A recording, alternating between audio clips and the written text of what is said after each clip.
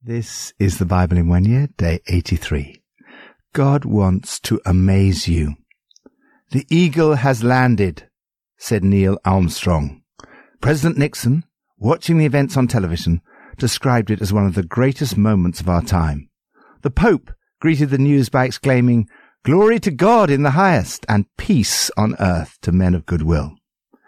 At 3:56 a.m., on the 20th of July, 1969, Neil Armstrong stepped off the ladder from the Eagle and onto the moon's surface.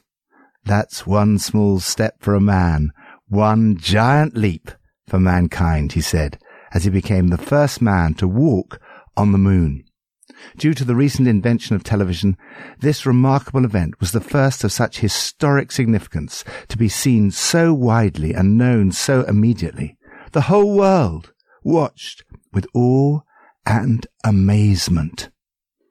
James Irwin, another astronaut who walked on the moon, said, "Jesus walking on the earth is more important than man walking on the moon." When people saw what Jesus did, the response was awe and amazement. Everyone was amazed. They were filled with awe. Psalm 37. A little while, and the wicked will be no more. Though you look for them, they will not be found. But the meek will inherit the land and enjoy peace and prosperity. The wicked plot against the righteous and gnash their teeth at them. But the Lord laughs at the wicked, for he knows their day is coming. The wicked draw the sword and bend the bow to bring down the poor and needy, to slay those whose ways are upright. But their swords will pierce their own hearts, and their bows will be broken. Better the little that the righteous have than the wealth of many wicked. For the power of the wicked will be broken, but the Lord upholds the righteous. The blameless spend their days under the Lord's care, and their inheritance will endure forever. In times of disaster they will not wither, in days of famine they will enjoy plenty. But the wicked will perish. Though the Lord's enemies are like the flowers of the field, they will be consumed. They will go up in smoke. Stand in awe and amazement at the choice of God. Do you ever stand in awe and amazement at the sort of people God chooses? Whereas the world tends to be impressed by people of wealth and power, it's not so with God. God chose the foolish, the weak, the lowly, the despised things, and the things that are not, to nullify the things that are, so that no one may boast before him. God chooses first the unassuming. The meek will inherit the land and enjoy peace. Meek does not mean weak, spineless, or feeble. It's the word used of Moses. Jesus described himself as meek. It means gentle, considerate, and unassuming. It's the opposite of being arrogant and self-seeking. It's the word used of a horse that's been broken, that is tamed. It means strength under control. Jesus seems to be quoting this verse when he said, "Blessed are the meek, for they will inherit the earth." Second, the poor and needy. God is concerned for the poor and the needy. Those who treat them badly are wicked in God's eyes. Better the little that the righteous have than the wealth of many wicked. For the power of the wicked will be broken, but the Lord upholds the righteous. Third, the persecuted.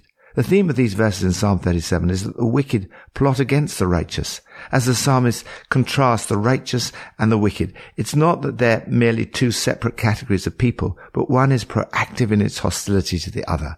Bad guys have it in for the good guys. These verses remind us that it's not for us to retaliate if we're persecuted, because God has it all under control, and he will ensure that justice is done in the end. We do not need to take revenge into our own hands.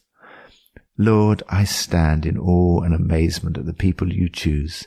Help me to see people as you see them, not by the world's standards, but with your eyes. New Testament, Luke 5.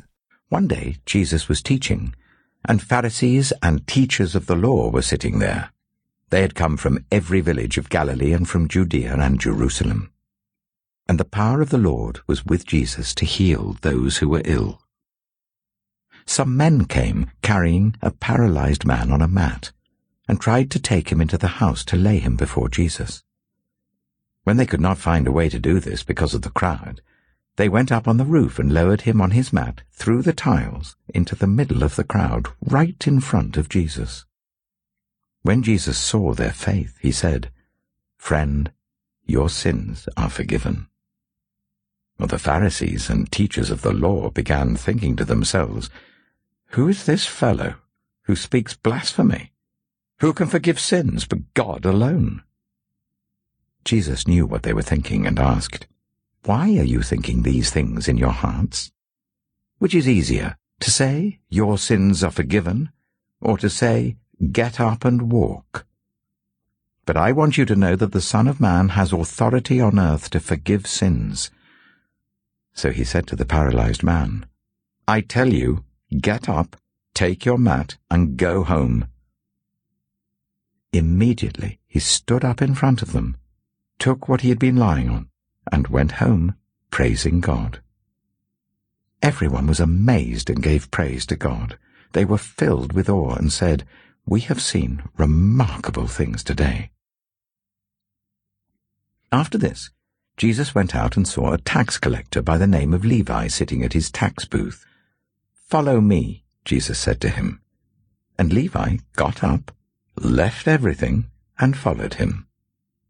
Then Levi held a great banquet for Jesus at his house, and a large crowd of tax collectors and others were eating with them.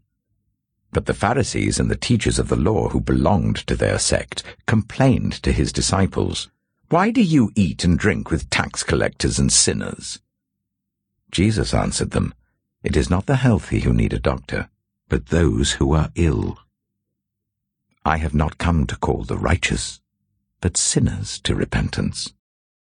Look with awe and amazement at the ministry of Jesus. Have you wondered how people must have felt when they saw Jesus perform a miracle? His ministry led to awe and amazement. Everyone was amazed. They were filled with awe. The Amplified Version captures this sense of excitement. An overwhelming astonishment and ecstasy seized them all, and they recognized and praised and thanked God. And they were filled with and controlled by reverential fear and kept saying, "We've seen wonderful and strange and incredible, unthinkable things today." First, healing the sick. Even in the ministry of Jesus, there seemed to be ebbs and flows in terms of healing. Sometimes, when there was unbelief, Jesus healed fewer people. At other times, as we read here, the power of the Lord was with Jesus to heal those who were ill. Second, forgiving sins. We tend to find healings amazing, but we take the forgiveness of sins rather for granted. Jesus demonstrates here that forgiveness is even more amazing and awesome than healing. He first forgives the man's sin and then shows that he has the authority to do so by healing him. Forgiveness was the priority. Third, reading people. Jesus reads their minds. He knew what they were thinking in their hearts. To forgive those who have sinned against others is something only God can do. When Jesus claimed the authority to forgive the sins of those who sinned against others, in their hearts they accused him of blasphemy. Who can forgive sins but God alone? In a sense, they were right. Jesus was claiming the authority of God to forgive sins. No wonder the people rubbed their eyes incredulous, and then also gave glory to God. Awestruck, they said, "We've never seen anything like that." Fourth, choosing outcasts. Jesus' choice of Levi, the tax collector, as his follower was amazing. He chose an outcast, but he made the right choice. Levi got up, left everything, and followed him. He then gave a great banquet for Jesus at his house, and a large crowd came. Levi was clearly an influential leader. People were fascinated by what had happened to him and wanted to meet Jesus. Jesus' choice was shocking and startling. Whenever I go into prisons, I see that Jesus is still calling as his followers people rejected by society, and I'm filled with awe and amazement. Fifth, befriending sinners. Once again, Jesus amazed people. They asked, "Why do you eat and drink with tax collectors and sinners?" Jesus replied, "It's not the healthy who need a doctor, but those who are ill. I have not come to call the righteous, but sinners to repentance. This is the heart of the good news for all of us. Joyce Meyer writes about this passage. So often we feel that we must hide our weaknesses and always pretend we're strong and in need of nothing. But we all have weaknesses and inabilities. Jesus came for those who are sick, needy, not for those who were healthy, not needy. Go ahead and be needy. Tell God everything you need. He already knows anyway and is waiting for you to ask for help. Lord, thank you that you're the same yesterday, today, and forever. I ask that your power would be present to heal the sick. May people be struck with awe and amazement as they see you continuing to do remarkable things. Old Testament, Numbers 16 to 18. The Lord said to Moses, "Tell Eleazar, son of Aaron the priest, to remove the censers from the charred remains and scatter the coals some distance away, for the censers are holy, the censers of the men who sinned at the cost of their lives. Hammer the censers into sheets to overlay the altar, for they were presented before the Lord and have become holy. Let them be a sign to the Israelites." So Eleazar the priest collected the bronze censers brought by those who had been burned to death, and he had them hammered out to overlay the altar, as the Lord directed him through Moses. This was to remind the Israelites that no one except a descendant of Aaron should come to burn incense before the Lord, or he would become like Korah and his followers. The next day, the whole Israelite community grumbled against Moses and Aaron. "You have killed the Lord's people," they said. But when the assembly gathered in opposition to Moses and Aaron and turned towards the tent of meeting, suddenly the cloud covered it, and the glory of the Lord appeared. Then Moses and Aaron went to the front of the tent of meeting, and the Lord said to Moses, "Get away from this assembly, so that I can put an end to them at once." And they fell face down. Then Moses said to Aaron, "Take your censer and put incense in it, along with burning coals from the altar, and hurry to the assembly to make atonement for them. Wrath has come out from the Lord, the plague has started." So Aaron did as Moses said and ran into the midst of the assembly. The plague had already started among the people, but Aaron offered the incense and made atonement for them. He stood between the living and the dead, and the plague stopped.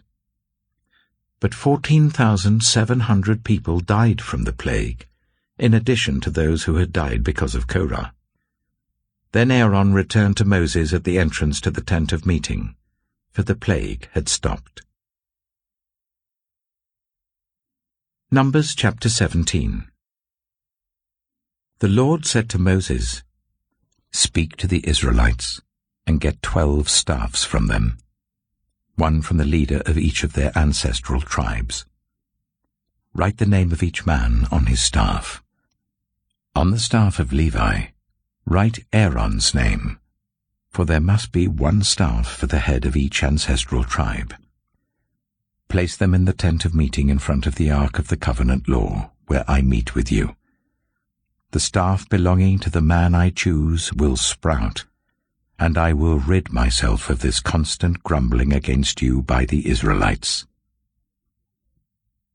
So Moses spoke to the Israelites, and their leaders gave him 12 staffs, one for the leader of each of their ancestral tribes, and Aaron's staff was among them.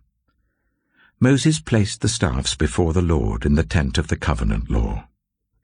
The next day, Moses entered the tent and saw that Aaron's staff, which represented the tribe of Levi, had not only sprouted, but had budded, blossomed, and produced almonds.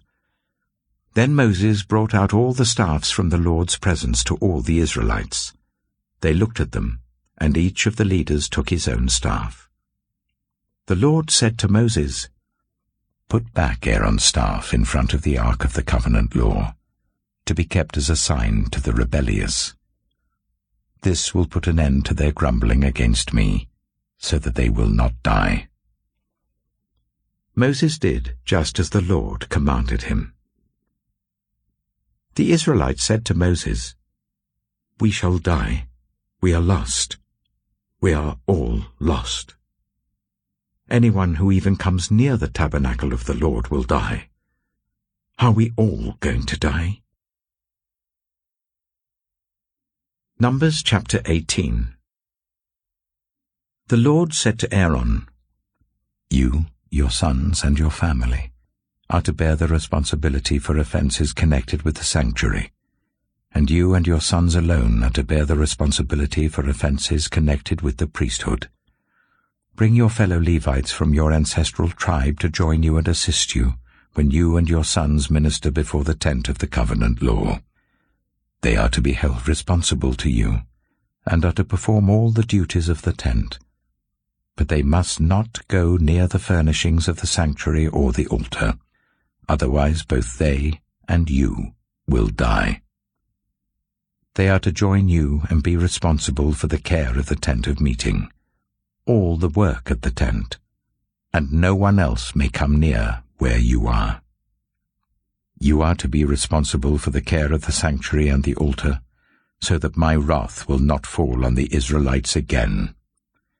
I myself have selected your fellow Levites from among the Israelites as a gift to you, dedicated to the Lord to do the work at the tent of meeting.